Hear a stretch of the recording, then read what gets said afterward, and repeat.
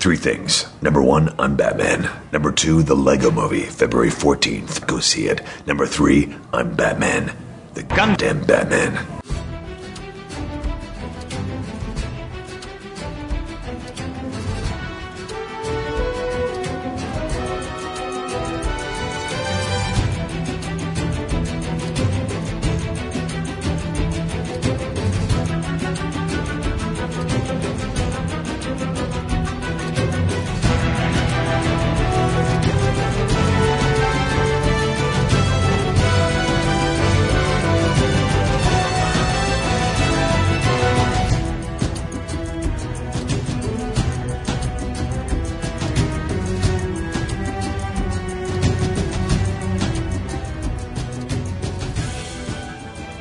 All right, everyone, welcome back to Gundam at MAHQ. This is one of your hosts, Neo, and joining me always is Chris and Solbro. Guys, say hello. What is happening? Yo. And this is going to be episode 167 of Gundam at MAHQ. And this episode, we're just going to be doing one topic tonight. And it's actually something that was originally, I believe, a mailbag question. But we thought it would end up being a pretty good topic because a lot could go, a lot we can kind of pass back and forth on this. So this is from poster MCT Dread.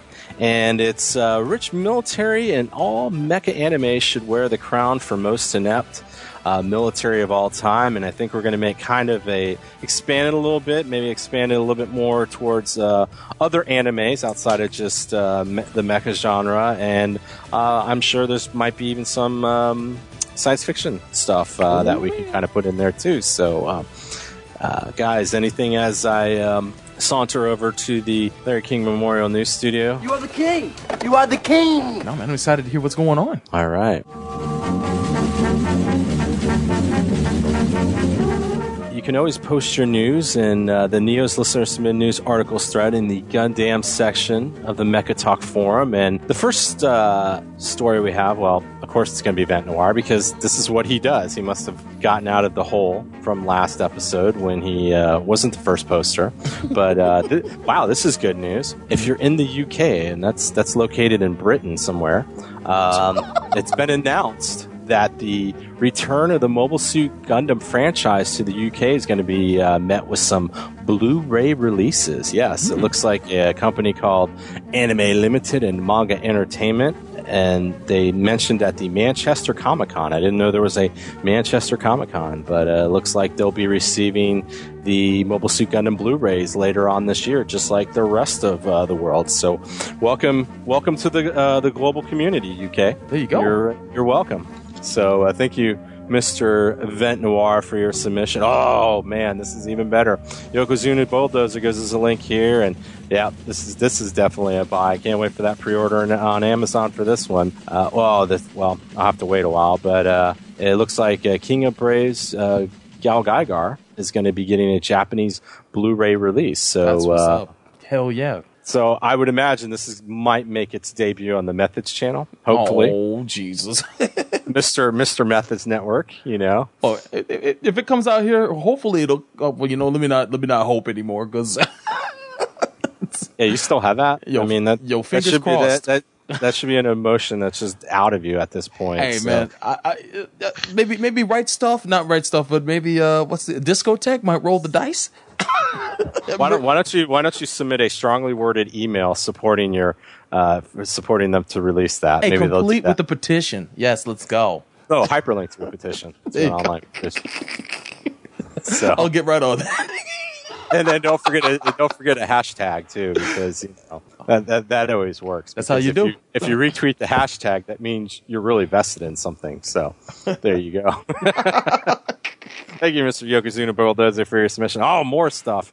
Wielder's got a link here. I'm not going to go too much into it, but it looks like remember Gargantia of the Virtuous Planet, that anime? Mm-hmm. Remember that? Oh, it looks like the novel sequel story outline and some of the designs have been posted on the Anime News Network. So I feel pretty salty about all of this. Why? Oh, shit. Because this novel is based on what was supposed to be the second season. Mm-hmm. Oh, yeah, that's right. Was canceled, and they only describe it as various circumstances, which they refuse to elaborate on, and that annoys me because if it was a second season, we would have gotten it. But you know what? I don't read Japanese, and I don't want the novel. I want a second season. Oh yeah. Yeah. And I really wonder what these circumstances are.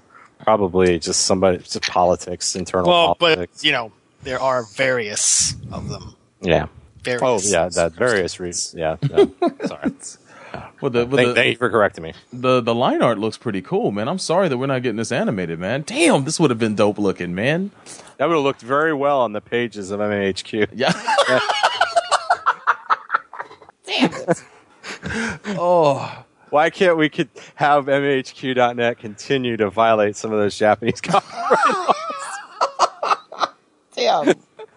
Oh, man. Oh, man. Thank you, Mr. Wilder, for your submission. Oh, Noir comes back with, and he's got a link here, and I'd say everybody just go to it, but I'm sure a lot of people have seen this. It's the new toys of the General's long-awaited orphan drama of the new Gundam series, Iron-Blooded Orphans. It's like his dreams come true, man. Iron-Blooded or Iron-Born? Mm-hmm. How am I saying born? Iron-Blooded. Iron-Blooded, yeah. Mm-hmm. Maybe I want Jason. Iron-Born because you watch a lot of Game of Thrones. No. Haven't watched Game of Thrones since it ended. And by the way, Jon Snow continues to be dead. Ben Noir. Him and Lelouch, right? Thank you for that submission. No, he's in the cart with Lelouch. He's the one driving the cart. Yeah. So, man, wouldn't it? Wheeler comes back with another article here. This is kind of cool. I'd like to see a Geico commercial like this. It looks like there's an insurance company in Japan that has Mazinger Z as the retiring section manager. It's some type of web commercial where it depicts the Mazinger Z as the company's section manager. So I guess that would be probably their department, the company's department. So yeah, your manager is the Mazinger Z. So yo, that's amazing. I'm watching it now. Holy shit. That's so cool. Well, if you're watching that, then how can you look about the link that Wheeler's got too about the Bandai? The best way to celebrate Zeta Gundam's 30th anniversary is with what? More models and toys. Because if you don't have enough now, they can always give you more. And they have for the anniversary, they're celebrating with a transforming Psycho Gundam. Yes. What? Yes. Oh, wow. This looks dope. Yeah. Holy shit. Look at that. Thing is huge. What's the scale on this? Well, it is the Psycho Gundam. And from what I remember, that was pretty big. No doubt. Yes. So thank you. Thank you for the submission there, Wielder, for the double submission. And the next one here, gosh, we got so much just really cool news here. Next one here comes from EA NetDude, and it looks like, remember a little show called Turn A Gundam? Turn A Gundam. Oh, shit. Well, there was a mecha designer, and he was a dirty gaijin named Sid Mead, who did the Turn A Gundam and stuff. Well, he's going to be receiving the Visual Effects Society Visionary Award. And it says here, in recognition of his enormous contributions to visual arts and film entertainment, and it's going to be at the 14th Annual VES Awards on February 2nd, 2016. Ooh, at the Beverly Hilton. Maybe I can try to go up there and show up and say, hey, I'm press. Let me in. I need to know what's going on. And show me bona fides. EA NetDude does kind of call in question the credibility of this award, because he says here the previous winner of the Visionary Award was given to the cinematic genius J.J. Abrams. Oh, my God. You guys go to war about J.J. all the time. So. Well, that's freaking awesome, man. Sid Mead definitely deserves recognition, man. Is he still alive? Yeah, absolutely. Okay. Because I think he was, I think he designed cars, too. Did he now? I did not know that. I think back in the day, he designed cars for, I think, GM or somebody. So, thank you, Mr.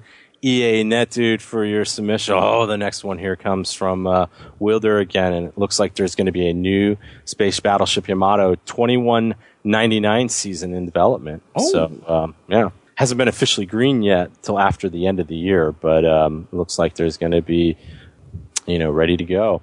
And, of course, RX-92 has got a submission here. We all know this. Mobile Suit Gundam, Volume 1, available for pre-order and Blu-ray or DVD on Right Stuff. It is going to be coming in along with the Turn A movie releases. Everything will be showing up on November 3rd. So circle your calendars and do your one-click pre-orders on Amazon. Nice. So thank you for that, RX-92, for that submission. Oh, and I'm thinking here, I don't know about some of this. Oh, I do have some Robot Apocalypse news, but it's going to be very quick because this is it. All right. So hit it, Soul Bro. Here we go.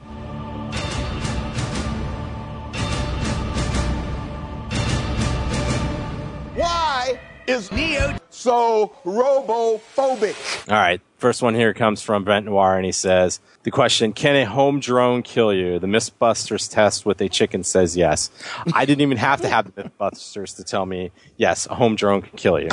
So thank you for that submission there, Brent Noir. And RX-92 comes back saying non-metallic robots is going to be used for MRI use. And he says here the possible implication will be robot assassin undetectable by metal detectors. However, we do have dogs. Remember, we learned this in the tomes. Dogs will sniff out the robots and robo-collaborators. They will sniff out the Terminators. Yeah, but what if the robots have robot dogs to fight the organic dogs and keep them distracted? Then what? Well, we'll probably find out what happens in that in Terminator Genesis 2. So I'm sure that'll be the plot point. At one point now, they'll have robot dogs to counteract stuff. Or Skynet will become a robot dog. Maybe that's what he'll do in that one. So, thank you for your submission there, RX-98. I don't know why I keep trying to go 98. I'm 92 and 78 mixed up. Because I'm so used to saying RX-78-2, and I want to say that, yes. Yo, too many model numbers. Yes, why can't we just... I liked it when they just started giving them freaking names. It just made it easier. Because you know what? I'm glad they gave everything in Seed a name, because there's no way I wanted to recite some of those model numbers. Oh, but I could. I'm sure you could. What is it? What's the strike? Original strike. GAT X105. What was the GX? There was one that was a GX too, wasn't there? You mean the Gundam X? No. One of the. I thought there was like a GX in C. Like the model number was like the GX. The Earth Alliance stuff was all GAT-X something. Okay. All right. Sounds good then. So thank you for your submission there, and Soul Bro, you know what time it is. It's time to hit it for some Survey news alerts. Oh, it's the greatest time ever. Let's go. It is the greatest time ever. Michael Bay. Oh my God, that's bullshit. What the? Dude, can we bring the brewskis? However, before I go into the first Survey news article, I do have to kind of lament because, it's summer, and usually this is the time of Survey, but we have no Survey cinematic masterpiece to grace us this year. Hey, man. So it's been kind of tough, and, it's kind of like being in Christmas but getting no presents. You know what's going on, but it just doesn't feel right because you're not receiving that stimulation you normally receive. So, Survey, we miss you, and we cannot wait for your next cinematic masterpiece. And on that note, our first poster here, EA Net Dude, has... I guess the first trailer for what he calls Michael Bay's next home run, 13 hours, cultural learnings of Benghazi for make benefit glorious nation of America, has been posted. I did not realize that Sacha Baron Cohen was going to be starring in the 13 hours. Oh, So, no. I didn't know that was the subtitle of that movie. I actually do like that. So thank you for that, Mr. EA Net Dude. I gotta say that trailer was very, very compelling. I watched that trailer. I expected it to. I didn't expect it to be as on point as it was. I mean, I'm actually shocked to see what's his name, Jim from The Office, play someone so badass. When I saw that, what's his name? I forget the actor's name, but when I saw him in the movie, it's like, oh, what's he gonna be doing? And then just to see him, I guess, play one of those special mercenaries that's, I guess, responsible for going into the embassy in order to rescue people during the Benghazi clusterfuck. It's like, man, that's pretty cool. Plus, our boy Peaches from the Pacific's in the movie too. Oh, that guy? Yeah, that guy's the other dude that's in the Jeep at the beginning of the trailer, and he's one of the crack team dudes that has to go inside and. So, what Victoria's Secret supermodel is playing Secretary of State Hillary Clinton? Oh, I'm sorry, probably not Victoria's Secret supermodel. Maybe one of the ones from like the 80s or 90s, be a little bit more within range. I just kind of wondering. Yo, Kelly Preston, let's go. Or am I sitting there? Am I putting stereotypes on a survey movie? I think this would be the most un-Michael Bay movie that he's ever put out. I mean, there are explosions in the trailer, but since it's based on real events, this is not the first movie he's done. So these explosions make sense. Then, yeah, this is not the first movie he's done based on real events, because he did much to my chagrin, Pearl Harbor, but. This one looks leaps and bounds ahead of that, so I'm very interested in checking it out. I do find it interesting that it's coming out on the kind of the same time that American Sniper came out this year, in wide release. So I think they might be trying to kind of capitalize on that same audience, but other people are going to watch it too. But I think it's probably going to come out in limited release in your neck of the woods, Neo, probably around Christmas time. So you might be able to catch it a little earlier than the rest of us will be able to. So who knows? Is that for true, or is it just... Well, you're just talking out of your ass? No, because in order for it to be eligible for an Oscar, it has to come out before the 31st in limited release. So I'm pretty sure there's going to be earlier showings for the movie before it comes out on wide release at either a film festival or maybe even in New York and LA, like they like to do. Right before the year ends. So if it doesn't, then it doesn't. But I'm pretty sure he's going to want it to be eligible for some kind of Oscar. Well, this will be the first Michael Bay movie that's not made specifically then for Joe Lunchpail, because if he's just doing it for the elitist cities of New York and Los Angeles, then I don't know what to say there. But no, I mean, it's coming on wide release on the 15th of January. Okay, so great, it still is, but they do that at the end of the year, so we'll see what happens. Sounds great. All right. So thank you, Mr. Inetu, for your submission. I do have to laugh at Rodimus76 for posting the Michael Bay Dakota Rec, the new Gundam anime. That was pretty funny that you got caught on that whole thing, because I don't know where you would read that article and ever think that was actually true. So, but whatever. Next one here comes from EA Netdude again, and he has here the survey news alert that the Bad Boys 3 and Bad Boys 4 now, they've set tentative release dates. Bad Boys 3 in February of 2017 and Bad Boys 4 in July 19. So I guess we'll see what happens then, because who knows what'll happen. Well, but let's hope that Will Smith will be in it. Yeah. Because word has it right now, and although I don't know if it's been 100% confirmed, but word has it right now, he might just be in those movies as a producer and nothing more. So I hope he gets some sense and actually takes part in the movie, but we'll see what happens, I guess. That's got nothing to do with the article. The article is just saying here that those are the tentative release dates. So what happens, happens. So I'm just bringing it up to speed. Thank you. Thank you, Mr. EA Netdude, for your submission there. And thank you, everyone, for all your submissions. And if you ever have any news, always go to the Neo's Listener Submitted News Articles thread in the Gundam section of the Mecha Talk forum. And unfortunately, we're not going to be doing any old-timey this episode, but we'll pick it up probably next episode in the short time near future. Sometime, maybe, possibly. Who knows at this point. So, but guys, anything before we go into our first and only segment of the night, the fabulous listener-submitted question of what is the most inept military? No. All right. Well, we'll be back in a little bit. You're listening to Gundam at MAHQ.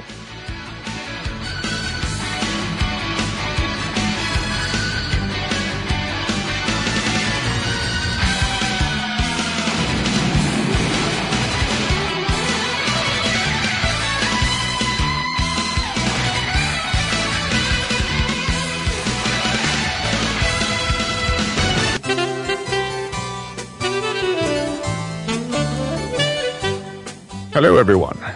I'm David Kaye, a.k.a. the voice of Professor X from that old series, X-Men Evolution. And you're listening to Gundam at MAHQ. Logan, where is Storm? Tell her to come for tea.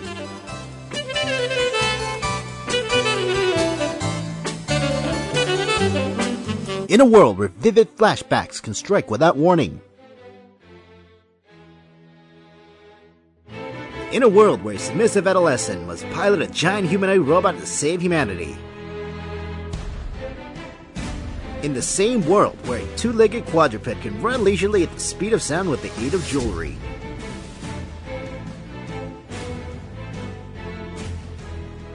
Only one podcast can discuss this with their sanity intact. And this is Not That Podcast. www.ssapodcast.com.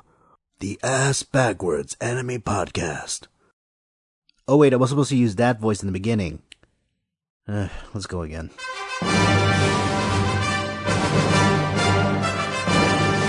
From a time long ago, in a basement far away, there comes a time when there's only one hero to protect us all from the trolls, warranted and unwarranted. Is it him? Against Gundam Seed Destiny. It appears Destiny is firmly on my side. What? There stands a man who alone will defend the honor of said show for all to enjoy. You're something that shouldn't have been allowed to exist, boy! Just shut up! His name rings out and is like curses to those evildoers. If people learned of your existence, they would want to be just as you are! That name? Chapman 025, Defender of Destiny! You shouldn't blame me! This is mankind's dream! Mankind's desire! Mankind's destiny! Coming this fall on WSBR, your home for DVR hits. Wow, this is pretty cool! I have something here for you. Your father wanted you to have this when you were old enough, but your uncle wouldn't allow it. He feared you might follow old Obi-Wan on some damn fool idealistic crusade like your father did.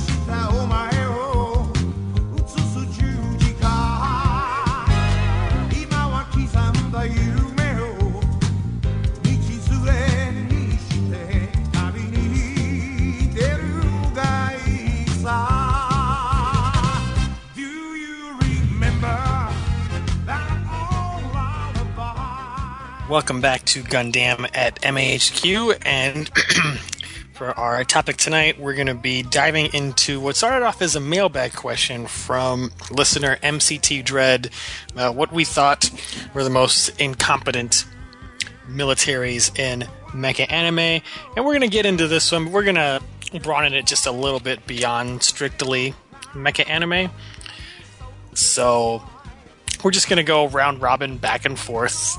And you know, the obvious starting place would be, say, Zeon, but that's boring. We'll get to that at some point before the end of the segment. So I'm going to kick it off by going a different route. All right. So I'm going to do a dual offering and say the Galactic Empire and the Free Planets Alliance from Legend of the Galactic Heroes. Oh my. Yeah. So you have in both cases two militaries fighting this intergalactic war for centuries, and there's really no purpose to the war. You have these two very different forms of government, one corrupt aristocracy and the other a corrupt democracy. Oh, yeah. They're both mired by bureaucracy and incompetence, and people are just in these positions, like, say, in the Galactic Empire because of politics and not necessarily because of skill. And you have, in the Free Planets, a bunch of idiots who, are just in the system because they have a corrupt, broken democracy. Mm-hmm. And nobody's actually doing anything to end this war and find some way to stop all of these lives from being needlessly lost. Nothing's going anywhere. It's just a status quo of permanent war between these two major powers, and that would have stayed that way forever if not for the simultaneous arrival on the scene of Reinhard von Lohengramm and Yang Wenli, who shook it up and had to fight not just their declared enemy, but also the enemies of bureaucracy and incompetent fools holding them back from doing what they know how to do well, which is fight wars. Well, between the two, who'd you find to be in the better position between Yang and Reinhardt? Because Reinhardt seems to be running shit, as opposed to Yang, who has the respect of his peers, or at least some of them, but not so much the respect of the government. At least from where I left off, is he as much of mover and shaker as Reinhardt was? You know, on the one hand, well, they both have people trying to kill them on their own side, so yeah. I'd say they both have it pretty equally bad. Okay, and they both, for what type of government each of them is in, whatever the strength is of that government, it's offset by like the horrible weakness. Yeah, because it's just because the number one thing that they have that both of them share is just rampant corruption through their ranks. Like, even though Reinhardt's running shit because he ends up becoming, you know, the head man, there's still so much crap going on there, and there's so much and so much resentment that, you know, yeah, it just doesn't. He's low, you know. He comes from poor nobility, and he doesn't follow the traditions, and he's a usurper, and you know he's the golden-haired brat, and his sister is a whore who slept her way to the top with the emperor and brought him along, and blah de blah. There's a lot of disdain and hatred for him, and complete ignoring of what he can do until he starts showing overwhelming, undeniable results. Damn. Yeah. And the same thing for Yang. You know, there's just so much inertia of bureaucracy and incompetence in the Free Planets Alliance that he's completely unnoticed until he starts making a difference, and it can't be ignored. Yeah. Yeah. I mean, it's the number one thing that you see with them is just that's the corruption between both is just what holds them down, and yeah, it's kind of crazy. So, Sobro, what's your first pick for an incompetent military? Well, just like you, I have a two for myself, and this takes us back to Gundam. I would definitely have to say the Titans and the AEUG. Oh my God. These two organizations have some issues. Although I do, of course, appreciate the goals of the AEUG more than, of course, the Titans. On the Titans side, you've got a bunch of sycophants that really don't care about the well-being of the Space Noids, who they're there to quote-unquote protect them, but instead they're there to exploit and terrorize them. And on a moment's notice, they could gas a colony, you know, off the suspicion that there's terrorism there. And they really didn't do much to kind of better the situation or kind of level the trouble that was still in space. I mean, their job was to go out and seek out what the remnants of Zeon, and instead they decided to take that to take advantage of that and then just bully Space Noids even worse than what the Federation did. In their defense, as we've seen in world history multiple times, if your power is built upon fear, you have to maintain a perpetual state of fear and paranoia to stay in power. That's how dictatorships work. That's very true. Yeah. That's very true, but it's not a good model. They're not out to actually be good at their job, as evidenced by the fact that they don't have any problem trying to make an alliance with Axis, who is exactly the people they're supposed to be hunting. No doubt. So, you know, in terms of antagonizing the population and having an atmosphere of fear and paranoia, they do excel at that. Yeah. It's the follow-through that they don't do so well on. Yeah, and their recruiting processes are terrible because all the people that they have in their employ are sociopaths. You can run down the list of them. You got Jared, you've got oh my God, what's his name? That Sting, Yazan Gable. You've got all sorts of people. I mean, they had some smart people in the group, like Patimus Sirocco, but even he kind of or the criminally underappreciated Captain Gotti. Yeah. Yeah. Exactly. Emma came Basically, from the ranks. was the Titans version of Bright, but always had to be under the thumb of idiots like Jamaican. Yeah, exactly. If that guy had been in charge, higher up, might have been a different story rather than clowns like Jamaican. And I definitely agree with that. It bounces back to the fact that the wrong people were running stuff like Hyman and, of course, Bosk and Jamaican, and eventually it led to their downfall. Because the AUG took them down, but not after suffering great losses. Like the AUG on the other side of the situation, way too hippie, way too lax in a lot of ways, and also very clearly lacking in leadership after Blex is killed. Yes. Who actually was their leader? Because Char was all wishy-washy, and I'm just a pilot. I'm Quattro Bagina, totally not Char Aznavour. Yeah. Like, who actually was running the show after Blex died? We never see anyone step up, not even like Wong. It's just like just some random committee of people who hate the Titans? Is that who's running the show? What's going on? And history tried to step Char up in that position. Like, there were several conversations in the show with Quattro saying, it's like, look, you need to drop this facade and take control of this nonsense, because we're without a leader. We need a guy who has seen the kind of the horrors of what can happen when this shit gets out of control, and you're the right dude to be running this. And he completely just shirked away from that till towards the end of the series, where he started to take some. He should have used some of that charisma. Yeah. Charisma, huh? At Dakar, yeah. He's charisma. And he also, when dealing with Haman and Axis, he didn't take enough of he still seemed to be under their sway of that group, when he should have just stood up against them too. Like, to me, Axis was the big winner of Zeta Gundam. Oh yes, absolutely. They let all those other fools exhaust themselves, and it's like, okay, we'll come in and send our flower-bearing emissaries to take over the colonies. Yeah, exactly. I mean, they pretty much played everyone, and they got what they wanted in the end. Of course, we know how Double Zeta turned out, and they would be definitely candidates for being inept in that series, but. When it comes to Zeta Gundam, they handled shit. I will say, if you were in AUG, you wanted to be on the Argama, because that was the place to be. That's the only place that was run. Not if you were a Rictius pilot. Yeah, that's true. Yeah, you want to be, or a Nemo pilot. That's true, but I think the safest place to be is a Methus, despite it being the worst mobile suit ever in the world. It was invincible. It kind of was.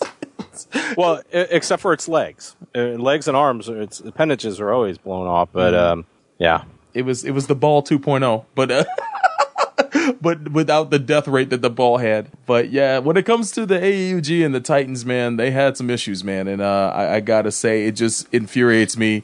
But are they the absolute worst? I mean, we have so many other contenders that I'm sure we'll be mentioning some of. Like, I've got worse than them, but I wanted to start off with the appetizer. The Gundam work your way up. Yeah, I want to work my way up. So we're all right. But yeah, I had to mention them because it's just frustrating when you watch. So I love Zeta Gundam to death, but I'm glad that the militaries in those shows had flaws, because it kind of helped to accentuate it. My main regret about that show is that the Titans were way too dimensional. But other than that, I've got to say that it made for an interesting conflict, because of the fact that after the 1 year war, things were still so effed up.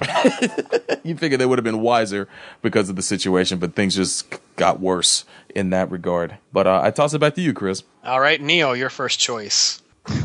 My first choice is actually, and I'm only going to do this in a season, because the first season I actually respected this military. It's the Britannia military in Code Geass. Oh, gosh, they were pretty ruthless, and they seemed like they really knew what they were doing in the first season. But that second season, it just seemed like the more like allowing the Knights of the Round Table, was that what those guys were? The Knights of the Round or whatever. Yeah, I mean, they started letting those guys go in there, and it just seemed like this ragtag resistance group that was having a lot of issues and got beat down pretty badly in the first season. They just made these huge gains because once again, it seemed like the corruption within that whole form of government and all the people being highborn and things like that, it just really knocked down their effectiveness to the point that, they were getting beat on all sides. Granted, I think a lot of that too is because they bit off more than they can chew, because in that season, they're like fighting 3 fronts or something like that. I mean, they've got like Japan, I think Asia and Europe going on. So that might be part of it, but, for a military that seems so single-minded and had one single goal in that first season, just they seemed very inept, and they just were kind of, no pun intended, spinning their wheels when they were, fighting. So that would be my so. And also, a lot of those Knights of the Round seem like low-rent Titans. Yeah, and that's a good parallel. Yeah, they just seem like, because they drank the Kool-Aid and they were the biggest evangelicals when it came to the social Darwinism and all this other stuff, that that's how they got their ability. And we even see that with Suzaku did it, where it looks like, he's actually, for a guy that's low-born and not even of Britannian birth, he's got more skill than most of those Knights of the Round. So they were just all psychopaths that just wanted to kill people that weren't Britannian. They were racist. They were just genocidal maniacs almost, seemed like. So that would be mine. So back to you, Chris. All right. So my second round pick, I'm going to go with one that we've jokingly mentioned last times before, and that's the Buff Clan from Space Runaway Edain. Oh. Yeah, that's too much low-hanging fruit, but yeah, go ahead. These people are some of just the worst example of arrogance and monsters of the week, in terms of, rather than pooling our forces together, let's just send out this one random stupid robot that will surely defeat the giant god this time. Yep. Because reasons. Mm-hmm. Mm-hmm. So monsters of the week, man. It's like, imagine if they had spent some time sending all of those monsters to work as a team. Yeah. Maybe they would have had a better shot at defeating the giant god. But no, it's like, I will get revenge because the giant god killed this person, and then they die. And it's just a never-ending cycle of, I must get revenge for 20 people who died, and now I will die. Yeah, and basically what it was is you'd have this long speech to the Buff Clan. I forget the guy that was the head of the Buff Clan, but, I will revenge blah, blah, blah, and the giant god, and blah, blah, blah. And then, like you said, at the, the last few minutes, damn you, giant god! It always ended the same way. It's just, damn you, giant god! Yeah, that is a real good one. Yeah, so short and sweet, nothing more to say about them. You can see for yourself in Edain.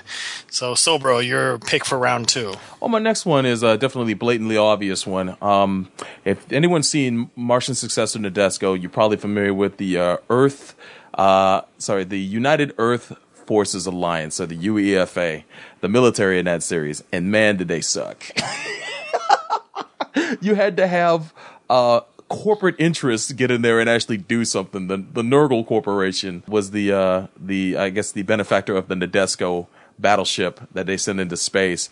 And really, the Nadesco was the ship that really got things done in the show, while the Earth military really was at the behest of the Jovians in that show.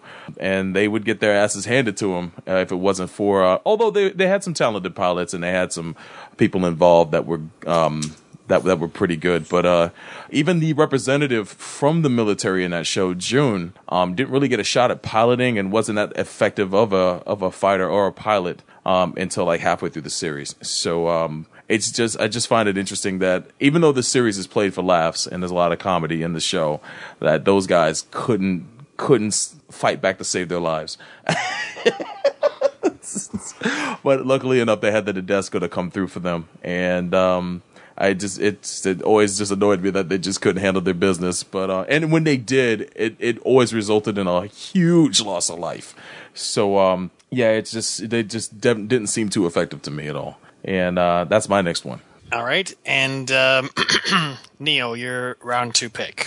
Well, I'm going to be short and sweet, just like yours was, Chris. And I'm just going to say, and I forget what they call it. I think they're the Earth's United Federation or something like that. But it depends on, because there's so many different shows within this franchise and this character that it's all over the place. But the Federation that's always trying to track down Captain Harlock. I mean, I know Captain Harlock's a badass, but for God's sakes, it's the same thing. You know, instead of sending just one fleet or, you know, just a small groups of ships to try to track him down, send the whole damn fleet, you know, get overwhelming force at some point. I mean, it's the same thing with the Buff Clan. And it's the same type of people where, you know, you get overzealous commanders. Oh, I'm going to be the one that gets Captain Harlock. Damn you, Captain Harlock. You know, it's the same way. So I think they're the United Earth Federation something. Everybody's an Earth Federation of some type. So, but that would be my pick there. So back to you, Chris. Okay, so I'm going to go a little bit more off the beaten path with my round 3 pick, which is the United Planets Space Force from Irresponsible Captain Tyler. Oh, I was waiting for you to say that one. Yeah. Because, well, I mean... Yeah. Irresponsible Captain Tyler kind of says it all. Yeah. Not exactly a military genius, but possibly. Like, you know, he is a genius, but he acts so dumb. Yeah. And managed to rise through the ranks, and no one was ever sure if his victories were tactical genius or just stunning coincidences. Yeah. And they just were not very good at what they were doing. They just weren't also, like some of these other militaries, in a perpetual state of conflict against the Ralgon Empire, and it's like, what are they even fighting about? What is the point of fighting the space elves? It is true. So, and, you know, they're just also beset by bureaucracy and incompetence, you know, like the two admirals always at each other's throats. And they just couldn't get anything done until Tyler came in and broke the status quo. So good on him for that. Oh, yeah. Perfect. So, bro, your round 3 pick. My round 3 pick takes me back to Gundam. I can't let this conversation go on without mentioning the A-Laws. And from Mobile Suit Gundam 00. Oh my God, those guys! Really, man? Oh, really? The compared to like the Vegans, Zaft. Oh my God! Yeah. Alliance, all of those, you're gonna go with the A-Laws of the inept militaries. They're probably the superstars. I mean, like on a grade scale, you know. Mm-hmm. Or the new, what was that? The new not as bad as the others that I just mentioned. Oh, half of them had mustache twirling villains, man. Y'all forget about Fats Goodman, huh? Good old Fats Goodman. Good old Fats Goodman, who was obsessed with super weapons and, you know, couldn't come up with an effective tactic outside of spending probably billions of the people's money. But what about Zaf's version of Fats Goodman, that guy in Destiny that did the same thing about, I can't believe that all these DOMs got blown up. Oh yeah, that was against awful J-pop music too when that was happening. masked Fats Goodman of age. Oh yeah. Hey man, I just the New Earth Alliance, the one that Bloodman was heading in Gundam X. Mm-hmm. That was a pretty inept one too. So yeah, I don't know. A-Law stands out to me. I really stands. Yeah, it stands out to me, dude. What's the reason? Give us short reason why. They were pretty much. They seemed to be set up, and I love season 2 of 00. Don't get me wrong, but they seem to. They seem to be without remorse. I mean, they seem to even be more shallow than the Titans when it came to like what they were after and what they set out to do. And again, you know, they had people in charge with no conscience, and they would just do things that would just end up with the result of the death of a lot of people. Have you forgotten about all of the ruthless real-world dictatorships we have that have no regard at all for any loss of life? Yeah, Joseph Stalin. that guy, Joseph Stalin, the Kims in North Korea, yeah. Any host of people from Africa who don't give a shit about anybody. Oh yeah, and life is China. Worthy to them. Life is as worth to them as as a piece of paper you throw away. But I could not see the sense in what they were doing most of the time. And to me, I just think they were really ineffective and they deserve to be beat down. And that's what they got. Even Ribbons doesn't always mean that you're inept, though. They were adept at propaganda. Yeah. The way that they manipulated things, like, for example, the whole incident at the tower, they made it look like it was terrorism, even though they basically caused it, and maneuvered to get more power. They were experts at turning the world against celestial being, and if you were an average citizen of the world who was not privy to the intelligence that celestial being had, you thought that they were cool guys, that they were out there defending you. They did their job, at least they did the appearance of their job. So they had a competent PR team. Which is really important. They won the war of the mind, and the war of people's hearts. But really, at the end of the day, we're the viewer of the show, so we can see the nuts and bolts for what they are. If not for GN Naked Space, things would have turned out very differently for them. Let's be honest.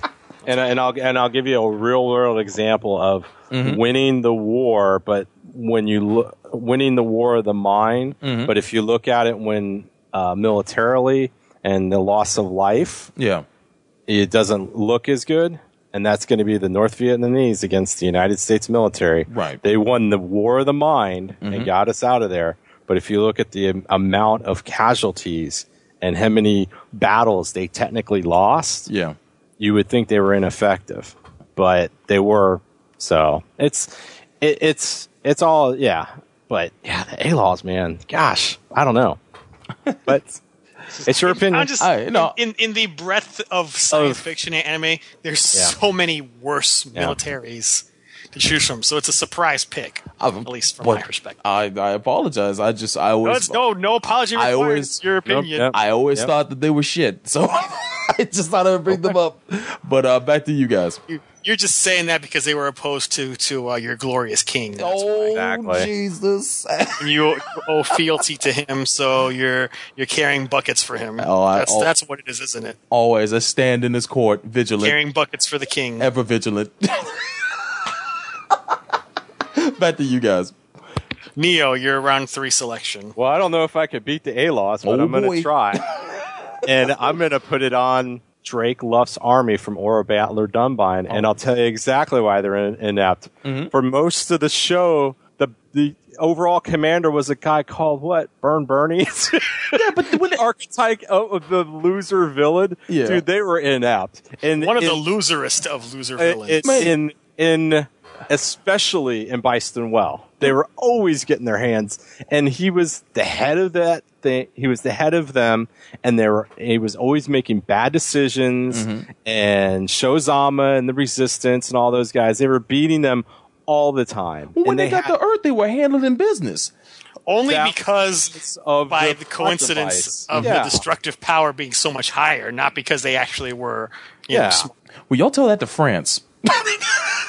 You can tell it to France all you want, but I mean, when we're putting them in, especially in Byston Well, I mean, if you take away the effect of their weapons in Earth, they still were losing pretty much at the end. Shozam and them pretty much beat them at the end, even in Earth. So I mean, come on.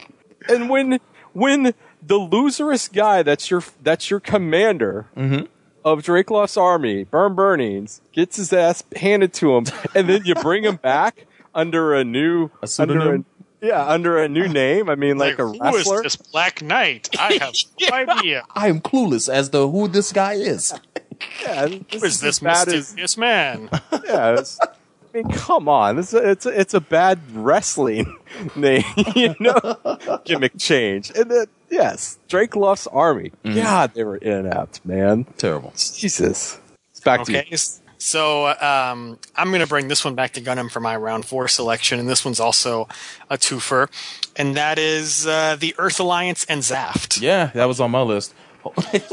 You have 2 armies. Where do you start on this one? Let's Let's start with led by genocidal maniacs. Oh, yes. Which ones? All of them. I mean, on the Earth side, take your pick. Jibril, what's his name from Destiny? Azrael. Yeah, that's... Jibril and Azrael Sinseed and Jibril. Azrael's a seed. Yeah, Jibril's in there. Both of these guys who are like mustache twirling Bond villains. Those space races. Like, we just got to kill all those space people because space people are evil. Oh, yeah. You know, it's like fundamentalism taken to a degree. And on the space side, you have the Patrick Zala types who are like, we got to kill all these Earth people because, you know, they're inferior to us, even though there's really nothing we do that shows that we're superior to them in any way. They type fast with one hand. Yeah, they can type fast. It's like, okay, you have like Hollywood hacking skills. Congratulations. Otherwise, like once the Earth Alliance starts rolling out the strike daggers, where's the difference? Where's that Zaft expertise? None. Where's that Zaft skill? Like you see them getting their asses handed to them like nothing. Well, and let's put this even to one point. The whole idea at the beginning of Seed is the Zaft forces are stealing the prototype Earth Alliance mobile suits. Supposedly the Zaft people are the smarter ones.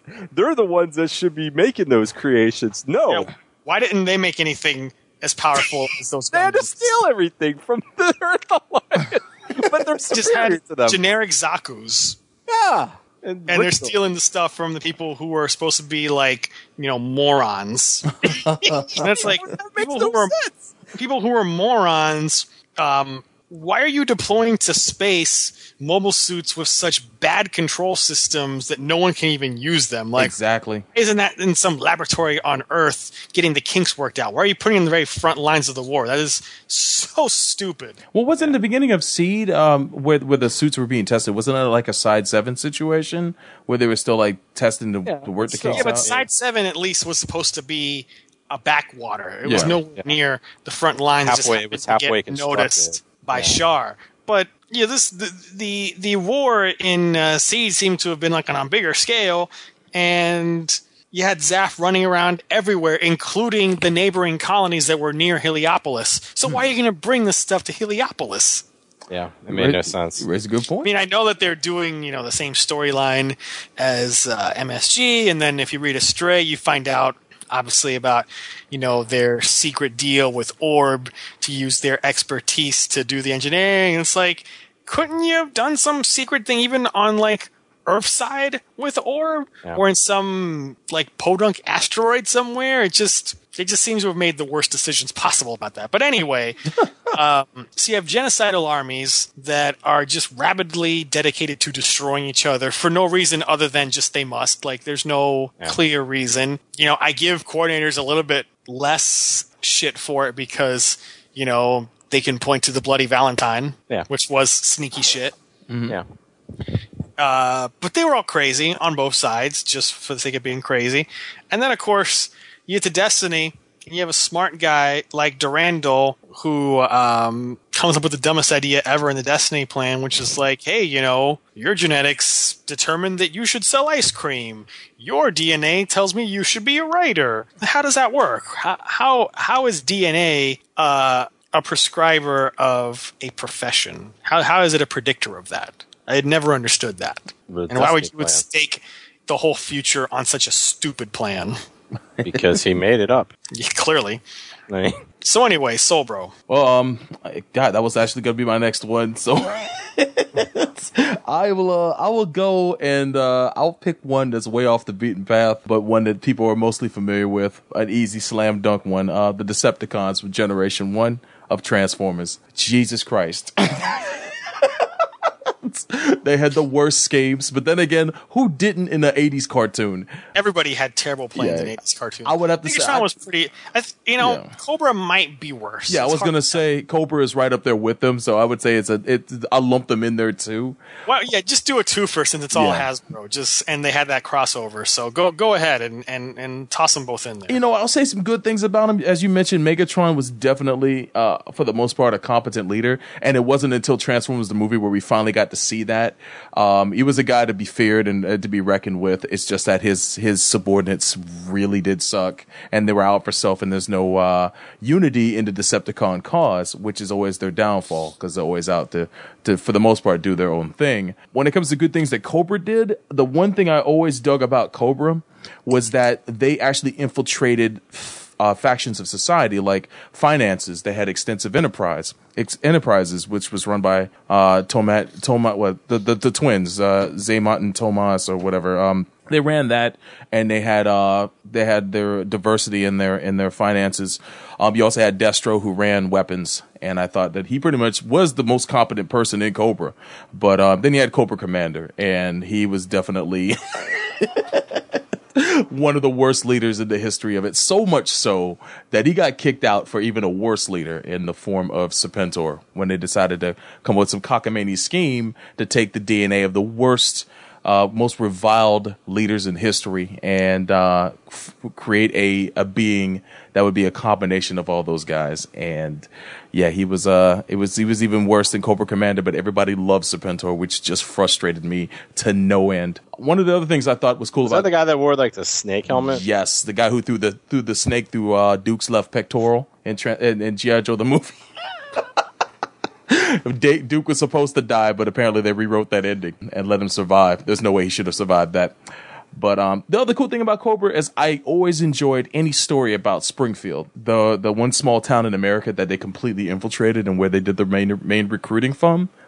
That was always a cool aspect of Cobra, that they'd always have like this place that you could never really pin as a Cobra base, but they'd always operate out of there. And it was a generic town called Springfield where they would do their recruiting. And it's been the source of a lot of good stories in the G.I. Joe comics and other forms of storytelling for G.I. Joe. So I thought that was always a neat touch. But yeah, both of those militaries definitely filled with chumps, and they lost more than they won for the most part. But that's my next one. Okay, Neo, your fourth round pick. I'd have to say, and this is a tough one, but I just go by the sheer amount of recycled animation and pilots ejecting all the time as they're getting.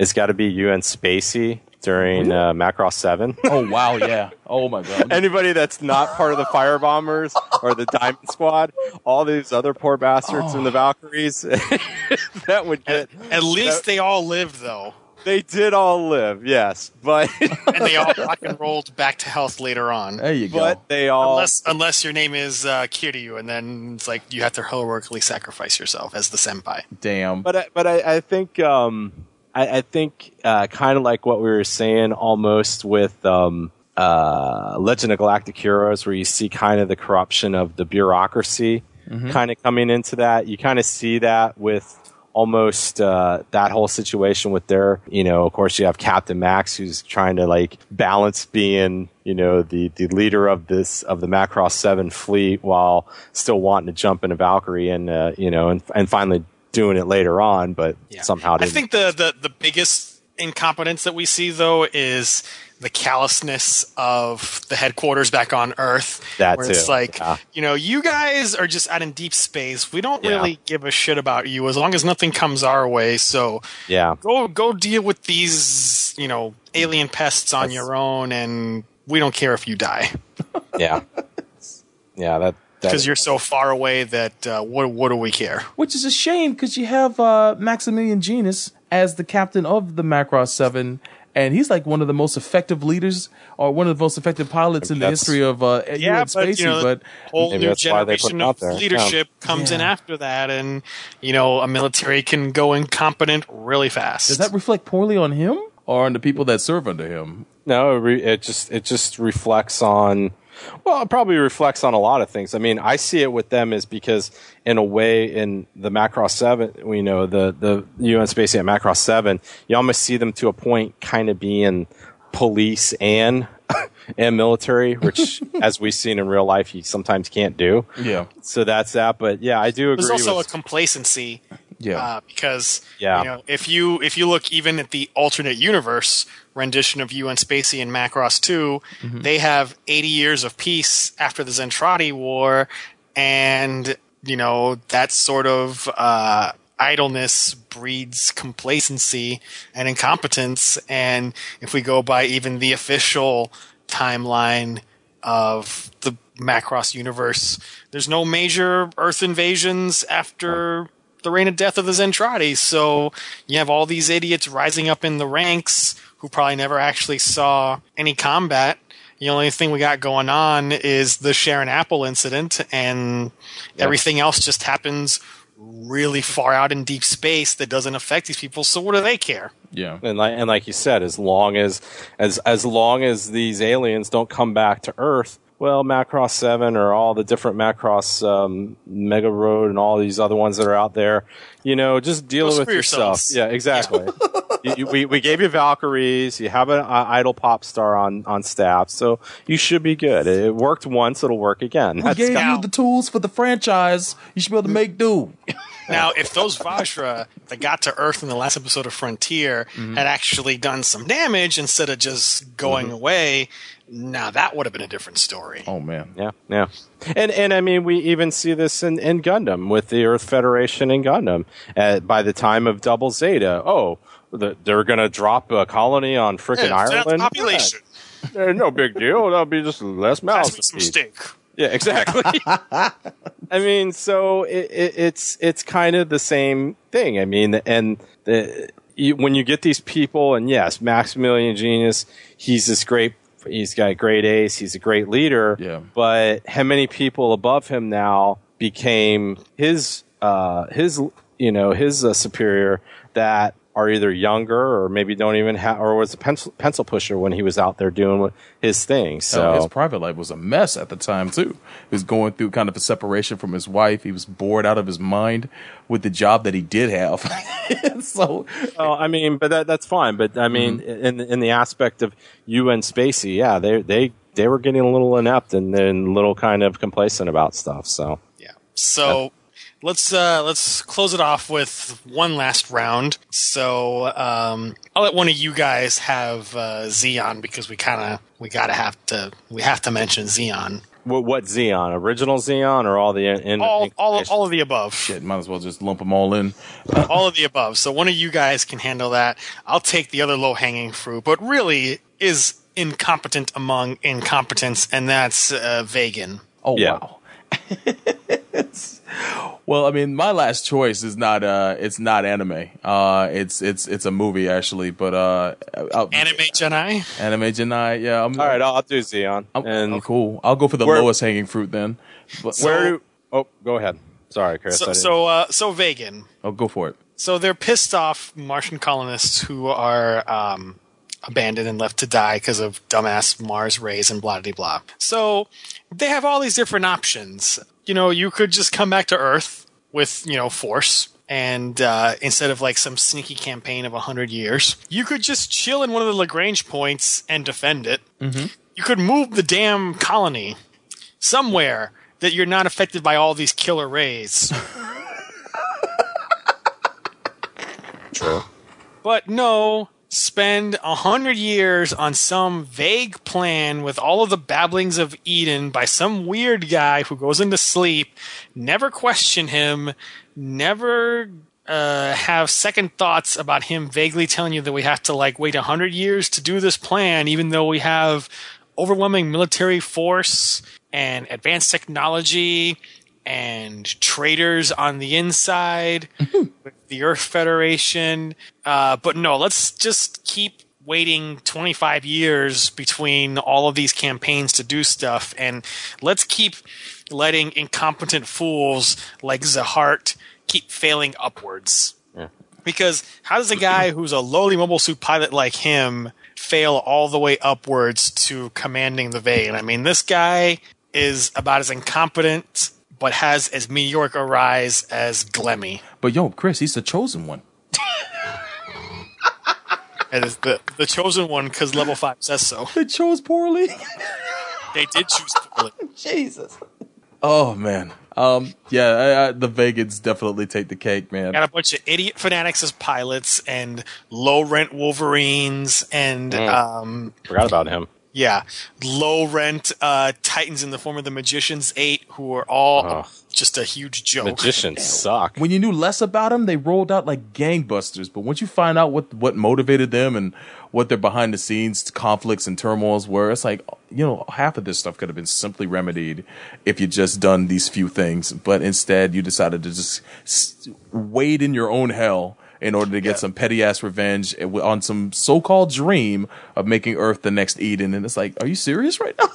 Yeah, and there's no need to relegate everything that we've said about Seeds. No so doubt. that's an age. So I'll just leave it at that and kick it to you, Sobro, for your final pick. Well, mine is actually the other galactic empire from a little known series called Star Wars. Mainly from the original trilogy, because that's when they were pretty much their heyday. I don't know how you build a weapon that's capable of taking out planets, but has the worst Achilles heel in the history of super weapons. Before you even get to that, because that's on a pretty big scale. Oh yeah. Why do you have such poor marksmanship training at the Imperial Academy? Oh, thank you.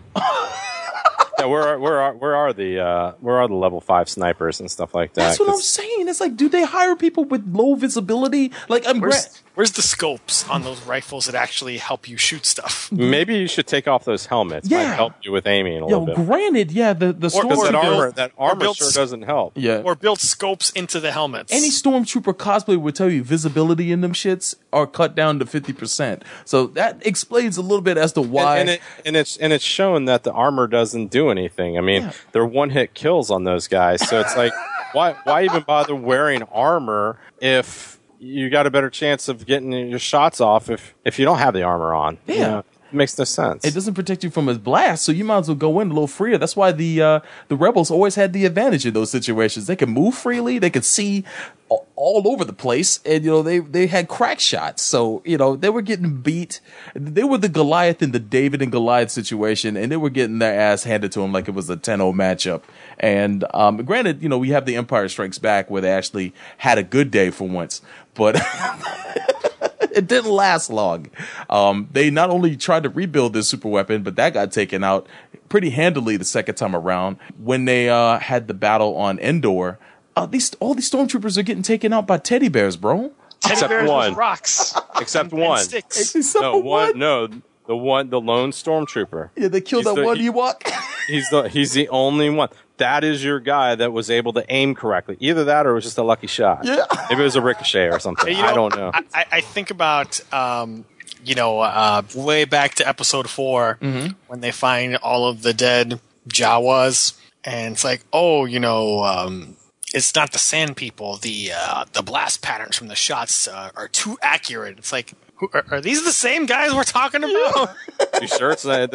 I'd be scared. You sure you don't mean some other army? Yeah, this can't be the Galactic Empire. Because are you sure, Obi-Wan? Have you just been out in the desert a bit too long? I think so. Have you been smoking too many space hookahs? I want to know how many clips they had to empty in order to kill off Aunt Beru and Uncle Owen. Well, they can hit a broadside of a barn, let alone a farm. If they couldn't kill the Ewoks, who were just little small teddy bears, how did they kill the Jawas? Those are equally hard to hit targets. How did they kill those guys? Oh, man, they must have had an off day. And you were saying in Empire Strikes Back, they do some stuff. Yeah, but let's look at this though too. Those giant walkers. Oh, yeah. Why would you create a machine like that, and then that's so slow moving, and then you drop it miles away? I mean, And then you have that freaking Brainiac Admiral that's like, I'm going to take the ships out of warp space right on top of the planet and then not do anything. Wow. You know, if you're going to do that, you might as well, why would you even drop the walkers down? If you got those big ass ships, why don't you just rain the Zentradi Rain of Death on Hoth and, you know, done story. You don't even have to worry about anything, but you got those things. And then those speeder bikes. Yeah, they look cool. But why am I going to use a high-speed hovering bike in a densely wooded forest? It makes no sense. Yo, for the Empire to even be effective, they got to hire from the outside. You know, Boba Fett and all those bounty hunters in the second episode. Yeah. But even him.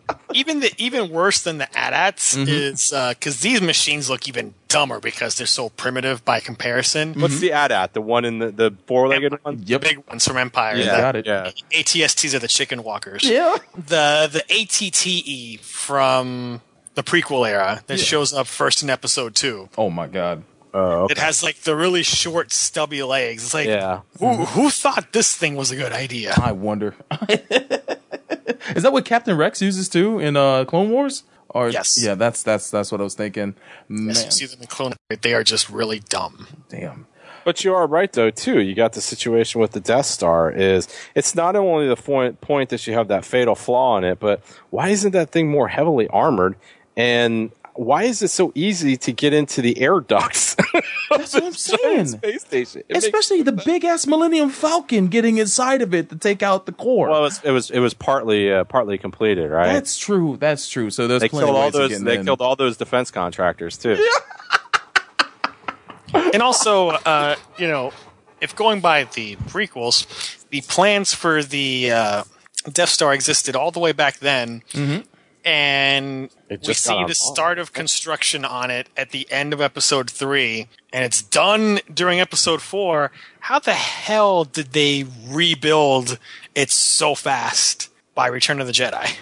That's a good question. Know. I mean, they said they ramped up production, but salvage pieces. They could have done that too, but I think it was to the detriment of the new one because they were working on it so fast. It didn't. Also, if your ridiculously huge moon of a super weapon why rebuild it? Blew up, wouldn't you maybe reconsider that and not make another one? I mean, the first upgrade you're going to make is shield the event. Exactly. Like, make sure you have a shield around the whole construct that people cannot get through without like putting a barrage of lasers on. Apparently, though, those entrances are still like Swiss cheese. Yeah. And what gets me too is they have Millennium Falcon size Swiss cheese. they have force fields for their hangar bays, so they can look out into space, but they have a force field so nobody gets sucked out. But you can't put it around the whole stupid space station itself. Well, Neil, you making sense? Yeah, I guess I am. You couldn't build a force field generator inside the damn Death Star. Instead, it has to be generated by the moon. That's it. But I think part of the ineptitude of the Galactic Empire stems from the fact of it's the only military you don't want to rise in the ranks. Yeah. Because if you do one mistake, it's Force Choke City. Yeah. So plus they don't. I think it's the situation of all the real competent guys. Yeah. They're just going in as enlisted guys and like, you know what? I'll do 30 years as a corporal. No biggie, because I've seen all these guys move up the ranks, and next thing you know, they're setting them. You know, they're having to pick them up because Vader's force choking them all the time. Right. So I think that might be a point of too is the carrot and the stick approach that Vader used. Probably wasn't the best for morale and leadership. Yeah, so. They also probably have talent pool problems because if you notice, the Empire is super racist and completely. I was just about to bring that up. Human-centric. Yes. Yeah. There's no aliens in any positions in the Empire. And not only are they human-centric, but you have to be pretty much British. Yeah. You have to have a British accent. So, they're racist if you had an American accent, you're not going to. That's why Luke wasn't part of it. There are some exceptions in the expanded universe, but that no longer really matters. That universe is dead. Yeah, unless they decide to pull stuff from it for the later movies. But we're going by the movies. But yeah, I'm just saying that just in case people want to bring that up in the comments. But when it comes down to it, one of the neatest things when I was watching Star Wars Rebels, and Chris might also be able to back this up, they pointed out that they don't try to hire for stormtroopers people who are really smart. So that's also a problem. Well, when they're using them as fodder, when when the battle of attack is, hey, all you guys, rush that gun emplacement. Yeah. You're not exactly going to get the brightest bulbs, out of the pack there. But they purposely try to kind of tamp down intelligence in the ranks. What happened? What happened to all the super smart clone troopers that they made? They made millions of those clone troopers. Yeah. What happened to all those guys? They got rid of them. They got rid of them. They had short lifespans. Yep. Is that the issue? Yep, okay. absolutely. Yes. It's a Solid Snake conundrum. So they were like replicants from Blade Runner. They only had a couple of years on them. Eugenics, man. It's not all that it's cracked up to be. But I hope for episode 7 that the New Order and the Knights of Ray are a lot smarter than the original Empire turned out to be. Well, it looks like not much has changed in their styling. So, that's the only thing you can hope, because the way they don't look that they've fallen too much out of that tree. I'm looking forward. Hopefully, they will address some of these things in the new movies, and the fact that the Empire won't come up as dumb as it did before. I want to see flaws on both sides of the conflict. So, if anything, Star Wars is still entertaining, and I find that the Empire still makes for a worthy foe. It's just sometimes you just have to wonder when you start picking things apart. But that's it for mine. All right, and Neo, you get to close us out on this segment with Zeon. So hit us up with the many faces of Zeon. The many faces of Zeon. We'll be dealing with original Zeon. We'll be dealing with, probably what were the Zeon remnants, I guess, and then you have Axis. Oh yeah, and then you have Neo Zeon and Neo Zeon and Neo Zeon. Neo Zeon 1, Neo Zeon squared, Neo Zeon cubed. And if you really want to go balls out and throw in some manga, the Oldsmobiles. Oh yeah, that's right. What? Yeah. But let's just start with, the originator, Genesis, regular old Zeon. Oh God, where do we even begin with this? It started off with the noble concept. Hey, we're not getting representation in space. Hey. No taxation with representation. However, we kill the guy and then we install these maniacs in here who all they care about is just making themselves rich and going into selective genocidal tendencies too. Because, hey, we're so awesome, but all the people on Earth, they suck, so they need to be killed. Let's start a war. Start off great. You have a super competitive advantage. Mobile suits. But let's take that up a tick, because instead of just devoting all our resources just to using, massing up our armies, taking advantage of our advantage to the utmost, we got to sit there and let's just tinker with all the mobile suits, because let's just make 50 different mobile suits for things that we don't even need. Hey, let's have a platoon of water mobile suits. Great. Well, Great. before you even get to mobile suits, you're forgetting the rather big thing of, hey, we claim to fight for space droid freedom. Let's open this war by committing genocide against the very people that we proclaim to be fighting on behalf of. I was getting into that. Yeah, and then I was going to say yes. Our great claim to fame is, hey, let's not only kill people on the Earth, but let's use colonies with people in it to kill them with. And gas any colonies that have Federation garrisons, just because. Why not? Yeah. Exactly. And basically take all the space, what we're fighting for, and just lay it into waste. And so you got that. You got the infighting with the zombies. Once again, having people that have no clue of what they're doing when it comes militarily, suppressing people that show any semblance of any type of competence. I mean, why is Ron Baral just a lieutenant? I mean, well, if you go by origin, we know why. But even imagine how different events could have turned out if he had gotten his domes. Exactly. And Kuve had given him his full and enthusiastic support. Mm-hmm. Exactly. And that's the thing, is you have the same situation where you have the zombie inner circle and the zombies themselves. Once they get the Antarctic agreement, they're laying claims to things, and they're doing things like M'Kuve. M'Kuve's going off doing stuff not for the end goal of the Zeon, but for to enrich himself, and in the end, doing things that even he's not supposed to do. So and just the infighting, it's like, oh, you're Dozle's man. I don't care about you. Exactly. But you guys are on the same side, and your petty squabbling is making it possible for the Federation to win. So yeah. Yeah. And having this blind faith into new types that they're somehow going to be, the winning piece of the war, where, I mean, they just devote so much stuff into so many different types of weapons. And it's just that fatal flaw is you have limited resources. Why are you going to devote all this time and money? It's like I said last episode when we were talking about Gundam the Origin. It's like they go into the Great Daguan. It's this huge warship that they're getting their ass beat in the war, but they have this huge warship. Maybe it couldn't turn anything, but at least it's something there to use. You have it sitting in port, because... Even aside from all of those Guazine classes that are floating around doing nothing, why did Giran build 2 Dolos-class ships? Don't understand that. Yeah. Massive ships store a zillion mobile suits, but don't have the facilities to launch them very quickly. They had like 2 catapults or something like that? And don't have much in the way of defense. So what exactly were those 2 carriers supposed to serve? They look like big dogs. Like what? They're the tough guys. What is that supposed to accomplish? Another drain on resources? Yeah, and then the one super weapon Giran comes up with that actually is effective, the colony laser, comes like too late in the war to make that much of a difference. Yeah, and it's a response to a Federation weapon on top of that. Yeah.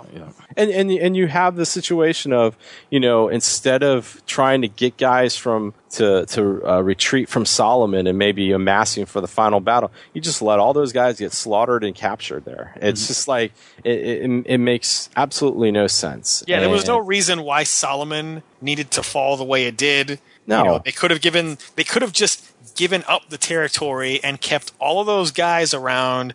So that all those veterans would have still been alive and be like, hey, here, have some Gelgoogs. Hey, yeah, but they got, they got all the trainees. It's like, with lots of experience and very patriotic. It's like, okay, it's good that these trainees are very patriotic, but that don't count for shit in a battle. Yeah, that's true. And then, of course, you have a family that's just fighting among itself. And ends up pretty much killing each other, or unless they're killed by Char. But I mean, divide and conquer. So that's Zeon. Okay, great. Mm-hmm. Remnants. So I guess that would be everyone on Earth. Everyone on Earth. All those guys. Delaz. Yeah. Comes a point, especially the guys on Earth, man. It's like, a lot of time has passed, and you don't have anything on there. You don't have anything to really, your mobile suits aren't advanced anymore. The Federation's got more and more advanced weapons. And what exactly? Why are you still hanging out in Africa? Why are you still hanging out in Africa a zillion years later doing nothing? Like, what is the point to your life? And are you so ingrained into we have to restore the zombies? Because I would imagine the Federation probably put out pieces about how dysfunctional the zombies are, because I'm sure once they got a hold of all the stuff that was in Abawaku and everything and found out all this stuff, that they found out how dysfunctional these people were. Why would you still have this blind loyalty to them? Well, there would be hardcore loyalists to be like, oh, that's just Federation propaganda, but you'd think to yourself, like, wouldn't there be some dudes who, after sitting in the desert for 10 or 15 years, be thinking to themselves, maybe this was all a big mistake and I should just leave this crappy Zaku in the desert and just go chill somewhere and have a nice life. And if Gato didn't show up, would they still be there? I mean, that's the thing. Well, they still were, but in Double Zeta, you still had all these Zeon just chilling. That is true. I forgot about that. And then you still had a bunch more just chilling in the desert until 0096 with Unicorn. It's like, yeah, we're just sitting out here in the desert, polishing our Zakus. I don't get it. They do. Now, we do have to give them the benefit of the doubt, because you do have the one shining example of Zeon doing it right, and is Axis in the Zeta Gundam time frame. Oh, yes. Because here they let the two powers, there was a 3-power struggle going on, but they let the 2 larger powers kind of duke it out and really to really hurt themselves, and then they took advantage of it in Double Zeta, but yet again, because of their unstable leadership, somebody gets factuated with the guy, for some reason. She used to be a cold-hearted leader. Now she's infatuated with judo, and next thing you know, has to do dumb things. So yeah, she went from being Yojimbo, where she plays both sides effectively, to her own benefit, and then she just she falls apart, man, and that sucks. Oh. Yeah. I will give Char's Neo Zeon credit though for having a good start. Dropping Fifth Luna on Earth, completely snookering the Federation with here, have this gold. We're not gonna be committing any wars or anything. Yeah, we just want to be peaceful on Exus. Just give me Axis, which belonged to the Neo Zeon and has nuclear engines. And even though I just threw something at Earth, I ain't gonna throw nothing at Earth. You can believe me. As true as my name is Shah Aznavour. Yeah, he does. They do have good intentions at the beginning, but then of course the Zeon craziness catches on, and even Char catches it. Lala Soon is the woman who could have been my mother. And you're wow. Wait, what? What is going on here? Yeah, exactly. So, Psycho Frame? What? What's going on? and that's the other thing is why invest in these technologies that have been shown to drive everybody crazy? Oh, we can make the SciComm even better. Really? Because the 19 other iterations of this things, everybody went batshit. But let's just keep making more cyber new types, because what's wrong with a few more? Yo, man, they thought they'd reinvent the wheel. Yeah, because those always work out so well, because all their neuroses and things, they always stay hidden for those cyber new types. They never get exposed. They never come up at the worst time that's available. So that's Char's counterattack, and then I guess we go to what? Unicorn? Oh yeah. Oh gosh, where do we even begin? This is almost like the culmination of all the stupidity of Zeon from its prior incarnations are all just morphed into one giant dumb thing. Mm-hmm. With dudes basically fighting with the space equivalent of duct tape. Pretty much, yeah. For the most part. They have a noble cause of trying to get that UN charter and, I get that. That's a noble thing. But you know what? The thing is, they don't even know what it is that they're chasing. True. They devote their lives and sacrifice their lives thing for a MacGuffin and don't even know what it is. Yeah. Yeah. Talk about hopes and dreams. Not coming to fruition, that's for sure.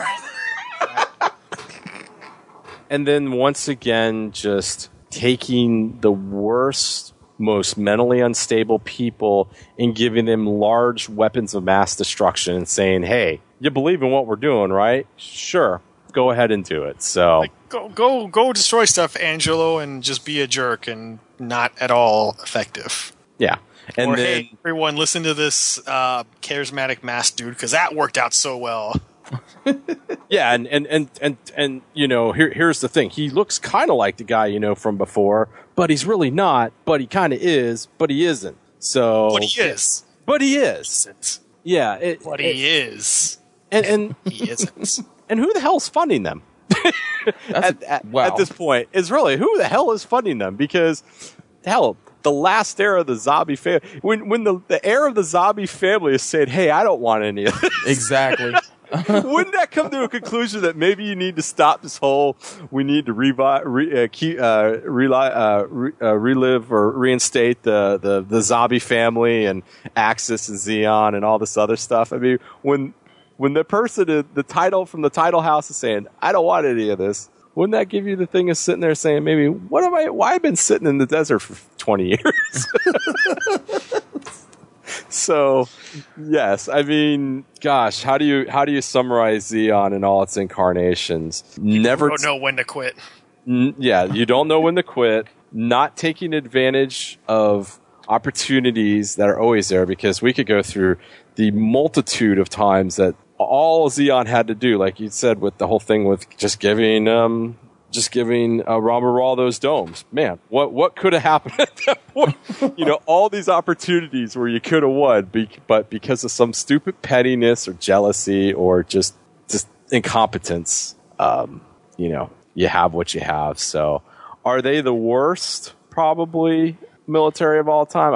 I don't know if you can say that, but there's a good there's a good history of showing that these people sure don't know what they sure didn't learn anything from their history, because they sure in the hell didn't. Yeah, because so many times they had all the advantages, they had almost all the cards, and they just piss it all away, and that it makes it even more bittersweet when you look at it, when you look back and see exactly where they were succeeding, and then they just fall off the map. Well, when your thing is drop a colony on Earth and then attack, and then let's devote our time and effort to other mobile suits that have no bearing on what we're doing.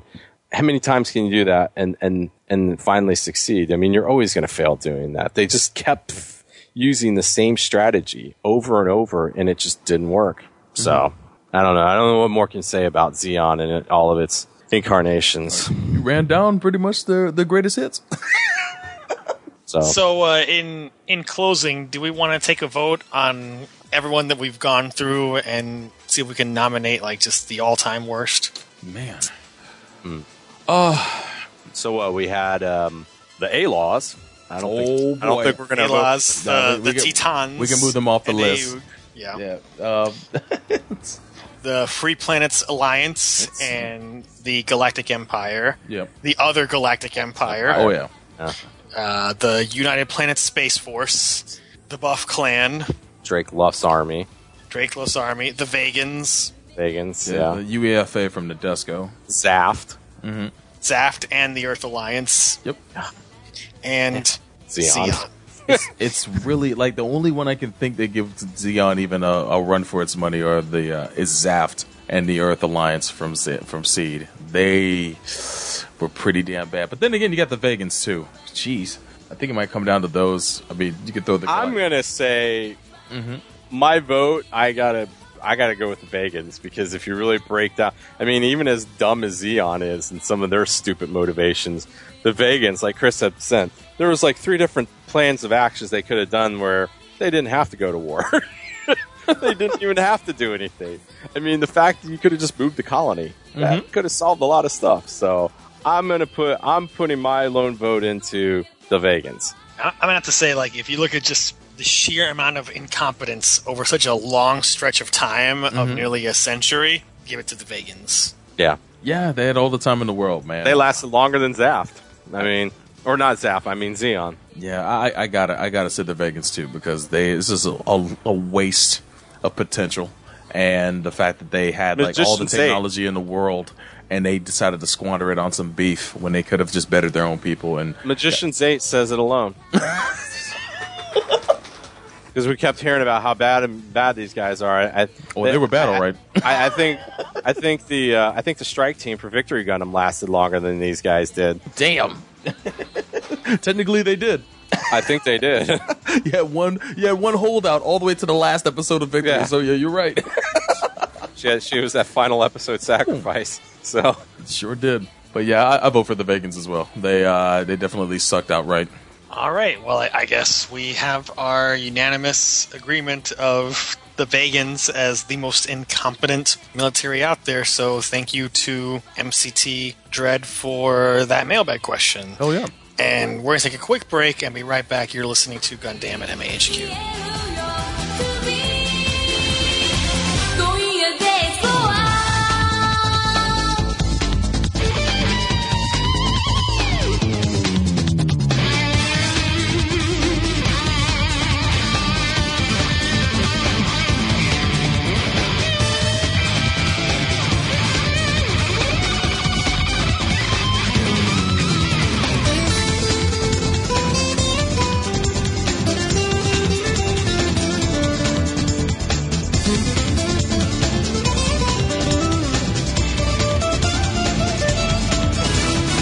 Boy, it's lucky you had these compartments. I use them for smuggling. I never thought I'd be smuggling myself in them. This is ridiculous.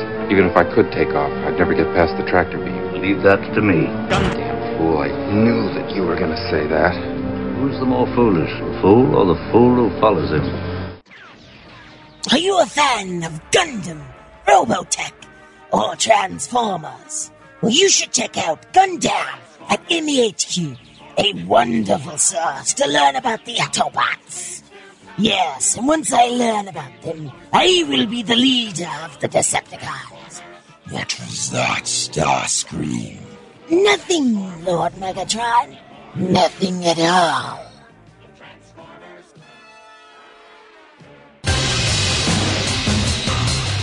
We're looking for a few good new types. Over the last couple of months, the Gundam Nation has been getting together to play Mobile Suit Gundam Extreme Versus. We call those sessions EX versus the Gundam Nation. Well, we as a group recently upgraded to the sequel to Extreme Versus, known as Full Boost. We're inviting you to come on out and play the new game with us. Even if you don't have the game, you can watch our live stream and also join in the conversation that we hold on Skype during the stream as well. It's not only a gaming session, but a social event for mecha and anime fans as well. If you have the game, you can add the PSN ID, the Gundam Nation, which is the tag that we use to network all the players for the sessions. Also, make sure to add to your Skype the contact of Shinjuku-Station, so you can have a chance to join the Skype conversation during the stream. If you want to watch the stream live, make sure to head on over to twitch.tv/fightersready and follow us there so you can be alerted to when our streams begin. If you missed any of our sessions, head over to youtube.com/GundamMAHQ and you'll find a lot of our sessions that we've already had archived there. Just be in mind that the conversations held in these sessions may not be safe for work. For more details on the event, make sure you visit Gundam.net and click on the EX versus the Gundam Nation section. If you enjoy the game, the podcast, or Gundam in general, then you owe it to yourself to come on out to EX versus the Gundam Nation. We'll see you there.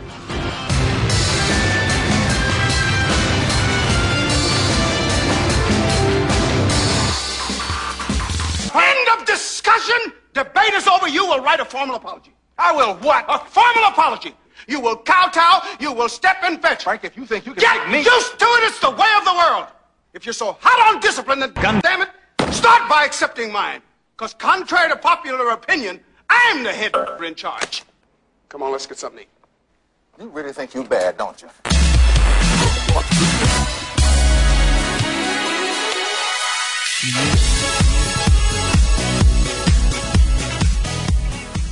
Welcome back to Gundam at MAHQ.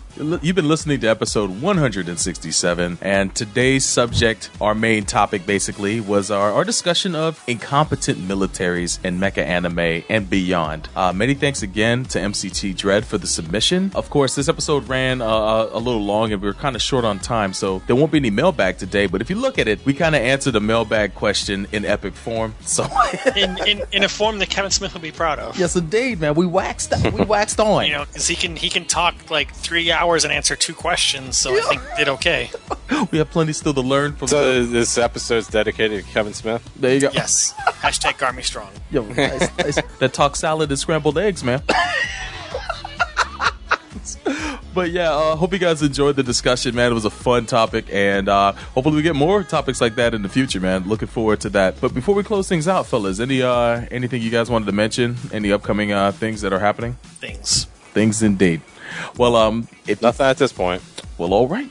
Well, if you guys have time, make sure to check out these websites. Head on over to where the magic happens, mahq.net. Visit there for reviews of many mecha-related animes and manga series. Also join the conversation at MAHQ's official forums at mechatalk.net, where you can find forums for this show and other MAHQ and Shinjuku Station podcasts. There you can comment on the thread for this episode or others, and submit questions for future podcasts. If you're looking for previous episodes of Gundam at MAHQ, look no further than Gundam.net, where you can also find information on all of our previous episodes. Also find us on iTunes by using the keyword Gundam, and make sure to subscribe and leave us a review. After listening to our show, your next stop should be Chaos Theater, MAHQ's podcast that focuses on other facets of nerddom outside of mecha. Hosted by the webmaster of MAHQ, Gundam's own Chris Guanche, and the pedal bear of the South, Tomopop's own Pedro Cortez. You can tune into the show at chaostheater.blogspot.com and on iTunes by searching for Chaos Theater. Don't forget that we're also on YouTube, where you can not only find our previous episodes, but extra content as well. Subscribe to these channels when you have time. YouTube.com/GundamMAHQ. YouTube.com/ChaosTheaterMAHQ. YouTube.com/FightersReady. YouTube.com/Shin Station Fight Tube. And YouTube.com/Shinjuku Station. Last but not least, make a beeline to Shinjuku Station's home for live streaming. That's tinyurl.com/Shin Station. Every week we stream live with anime commentaries like Shoji Ramaro's Anime Movie Night and live podcasts like our new show, Barbecue Night. Don't sleep. Head on over to tinyurl.com/Shin Station and follow us to keep up with all our future live streams as well as archives of our most recent sessions. And that's it for this episode of Gundam at MAHQ. Thanks for listening, and we'll see you guys next time.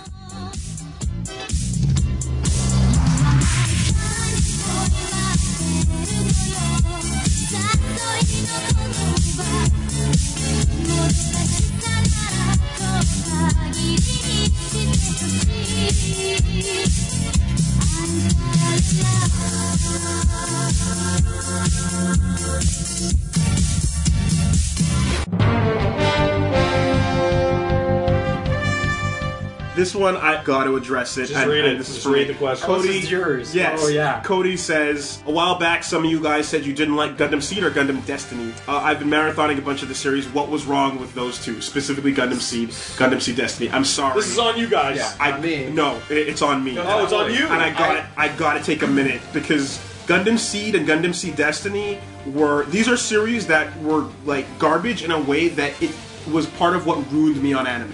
I fucking loathe. That is huge. I saw like maybe 20 episodes when I was young, and I was considerably younger than you guys. You were a little baby and man. I dropped it. I dropped it when it was on TV because it was a generic anime. Okay. Because I had seen Escaflowne, and I had seen Card Captors, and I knew it got better. And Escaflowne was good. Yeah, it was great. No, this was during the era where I was just clicking on shit and watching it, and just going yeah, okay, this could be a thing, and giving everything way too much of the benefit of the doubt. Yeah. Especially considering you watched Wing, right? We all yeah. You knew what that shit was, and then I had friends that introduced me to the UC stuff, which is the older original classics that were holy shit, that's solid. There was always a show, I think, and maybe not for Liam, because you're so much younger, that maybe you didn't have that period in which anime sucks for 5 years, 10 years. But I know the three of us, we all hit a point where there was a show that we just said, this entire medium, I am gone, yes. I am done. And for me, I am really ashamed to admit it was Bleach. I watched hundreds of episodes of Bleach before I realized, dude, what the f*** am I doing? So, sorry, I'm gonna get really specific with this. Zone out if you need to, but I need, if you don't care about Gundam or whatever, Gundam Seed or Seed Destiny, dude. Okay. One stock footage in both Destiny and in Seed are the worst. You can call these series Gundam stock footage and Gundam stock footage Destiny if you need to, because they had no plan for what they were gonna do. They barely, they had their budget and they blew it all on voice actors. It's garbage. Well-known voice actors? Or they had an English. They had as well-known as you get when you're a they got a whole bunch of different top list Seiyu voice actor guys to come in and basically they're because we have all these top list voice actors, we don't need to write characters. We can just rely on the voice actors to cover our asses. Your main character, Kira, nothing he does makes sense. The only thing he wants to do is go, I want to protect my friends without killing people. Then he gets the ability he gets a suit that lets him do that at episode 34 out of 100, and then he spends the rest of the series doing nothing. Because he has nothing left. I feel like Wooly can make Plinkett Red Letter Media style reviews of this. Okay. He survives being blown up for no reason. Chapter 1. Nothing happens. They don't explain how he survives, but he just comes back. Except for maybe he's the son of Christ, and then he shows up and is I'm basically Jesus now. The only thing I'm gonna do is tell you you're all bad for going to war and stop you by going to war with more war. Okay. Him and Lux, the girl that he's with, basically end up running a military that is the Earth's army by the end of it. It makes no sense, it's completely stupid. The other main character, Atherin, that's supposed to be his... Are you reading a thing? I made notes. I made notes here. I'm sorry. This thing is upsetting. I noticed he was scrolling down. Because, dude, okay, Atherin has character development by the end of the first series, and then they reset it because they don't know what to do with him. So all the things he's learned by the first one become nothing by the end of the second one. He was talking about this all day at work. It was okay. Dude, you need to calm down. All right. No. Like even I don't put notes into my rage. I need to get this out there. I'm sorry. It's in me.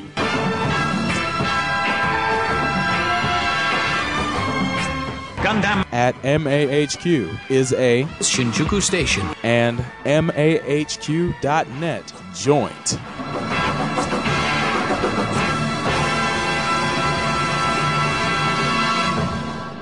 This character Kigali is an awesome, super tough, like military leader. She runs her own group of armored people, whatever. No, we're fine. We're fine on time. Trust me. Right? She runs her army group. Purposely didn't talk about the big subject. Pat, you need to shut up about Monster Hunter so that I can talk more about this anime I don't like. Imagine if Tank Girl in the second series became a literal princess in a dress. And the first or second episode, she gets kidnapped. Oh, you would hate that. And becomes a damsel in distress for the rest of the show. Don't watch Sword Art Online. Okay. It's the worst of That's that. the worst version of that I have ever seen in my life. The biggest disappointment. You go from strong, empowered female character to literal tentacle attack. I can't handle or deal with that. Designs were handled by Akutsu and Okuhara. These dudes, they're good guys that did a lot of great Gundam designs over the years, but whatever they did not translate into animation well. You got flat, lame bullshit, and if you go compare their artwork or anything done by Hajime Katoki at the time, you will see what real Gundam detailed artwork should look like. The real Gundam. It was garbage. Don't keep. I'm fine. It's just your bad guys made no sense. They had no motivations. In the end, dude, just go watch Stargazer. All right, Unicorn. But Stargazer is part of the Seed World. It's 3 episodes. Each episode's 15 minutes long. It takes 45 minutes to undo the garbage that 100 episodes of Gundam Seed did. Each episode is 15 minutes long? Of this one series called Stargazer. Oh, okay. Okay, that's it. I'm tapping out. I have so much more, but I'm tapping out. I'm sorry. This Gundam Seed pisses me off to no end.